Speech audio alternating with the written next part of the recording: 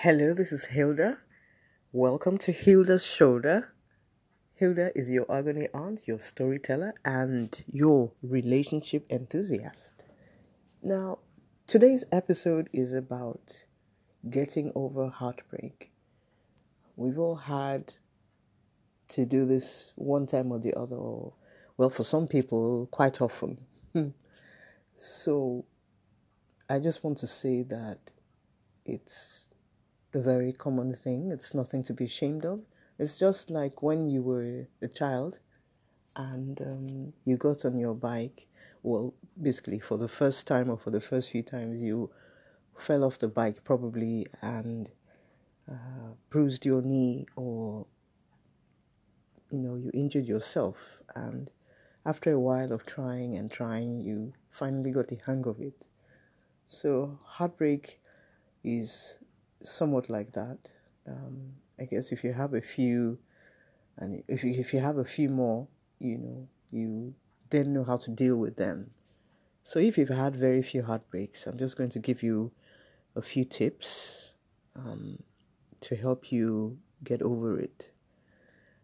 When people talk about addictions, food addictions, drug addictions, I always wonder why relationships are not included in that list.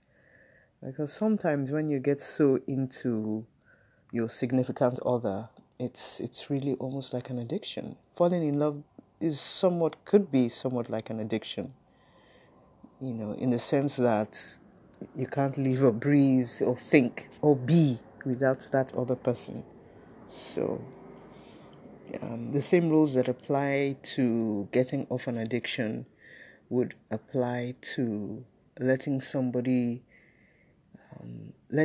go, even if the person let you go. I mean, letting that person go out of your system. Being a human being is very, very, very, it's a very, very complicated thing. And one wishes it was easy to just switch somebody off. If it's somebody you've spent several months or a few years with and you've grown to get used to this person, you see him or her every day, you have an idea she or he's the first person you send a message to and bounce off ideas off. And all of this time, you've just been painting this picture that this person is going to be in your future. And quite unfortunately, this person lets you know that he or she doesn't have the same plans. How do you get out of it? How do you put your pain somewhere, just lock it up and throw it away? Those are the things we're going to talk about today. I am a great fan of loving yourself. In probably 60 or 70% of my writings, I always say love yourself. That's the best way to go. You can't even love anybody else anyway, except you love yourself. So immediately after the breakup, after the severance, take time to love yourself, treat yourself. Do all the things, do some of the things you've been meaning to do but didn't have time, possibly and probably because of this significant other. If you want to go learn salsa, go ahead and do that. If you want to start a new sport, or you want to start working out, or you want to meet up with new friends, this is the time to do so. But keep yourself busy, keep yourself engaged. The more you stay alone, the more your thoughts start to wander. You start to wonder, is she with someone else already? Is the person she's with better looking, richer, whatever than myself? Or, oh my God, or maybe I wasn't good enough, or maybe it was my fault he dumped me. You don't need all of that. And listen, the thing is this: there's no one person for you. There are many Mr. Rights. There are 100,000,000 Miss Rights all over the place. It's just for you to be available. It's just for you to, I guess, maybe there's an element of luck, being in the same place, the right place at the right time to meet this person. Just, just being available, basically. So keep yourself engaged, and then as much as possible, sever all contact with this person who has broken your heart. It doesn't make any sense if you keep texting and chatting, sending, forwarding, all those religious forwarded WhatsApp chats. I hope you have a blessed day, blah, blah, blah, blah, blah. Look, if you were that important to your significant other, your ex, he or she would be with you now. So forget him, forget her, delete them from your system. Delete his number, even if you know it by heart, forget it. Then, another thing you need to do is to surround yourself with the love of other people. Get entrenched in, if it's to do charity work, if it's to get more involved in the church or the mosque or whatever religion, you'll find that your bank account of love will just multiply in a way that you'll never imagine. Stop thinking about the past. If there are places you both used to go to, restaurant, hangouts, pepper soup joints, whatever, please stay away from those places because they're just triggers for you to remember your past. Another thing I want you to look at is how to focus your energies on the things that you really want, on the things that matter. Sometimes in the process of falling in love with someone, we neglect ourselves and we neglect our goals and our visions for ourselves. So bring yourself back, focus on the things that matter. Then in all of us, we have, I think I have like maybe 2 or 3 voices in my head. The psychologists talk about the ego and the superego, the conscious, unconscious, and the unconscious. I'll explain what I mean. Sometimes when you want to do something, you hear voices. There's a stern voice that urges you to do bad. Go on, do it. What's the big deal? Do you anybody? Is anyone feeding you? ABC, ABC, like that. And there's a quiet, still voice, or 2 other voices that say, think this thing deeply. Is it necessary? Do you need to do it? And so on and so forth. So sometimes that loud voice is very critical of self. It will tell you how much of the fault was yours.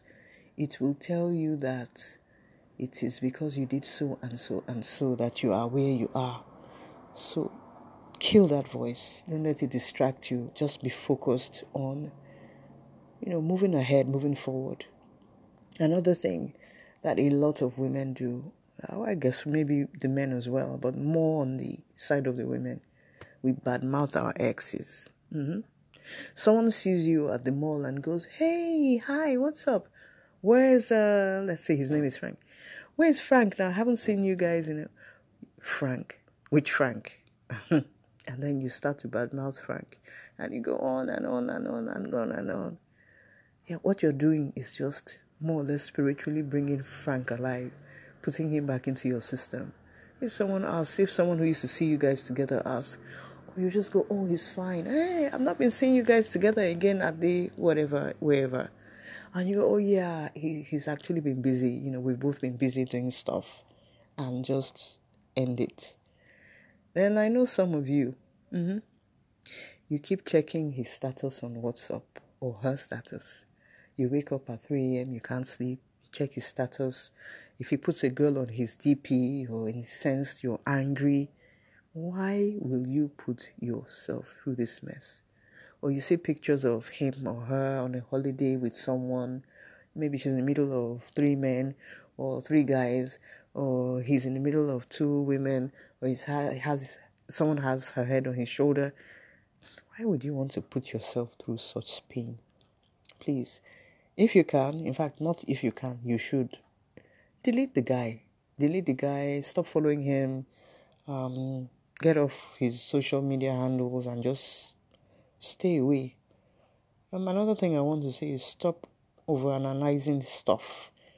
You sit down and start to break it. Maybe it was because I said yes when I said yes too quickly, or maybe because I gave it up too quickly, or for the guy, oh well, maybe I spoiled her, I bought her too many. Look, stop it and just move on. Then you should know that because you are flesh and blood, and because you are like every other thing that Mother Nature has created, things take time. You don't put an acorn into the soil and then it just starts to grow it grows into an oak overnight. It takes time. There is a process. So there's a process of healing that you must go through. So trust yourself to go through this healing process and keep feeling, keep checking to see how far you've gone. After a while, you'll find that your ex will just become like a faded memory. It's like if you've had a lot of pink clothing as an adult, you notice that over time the pink just kind of fades away.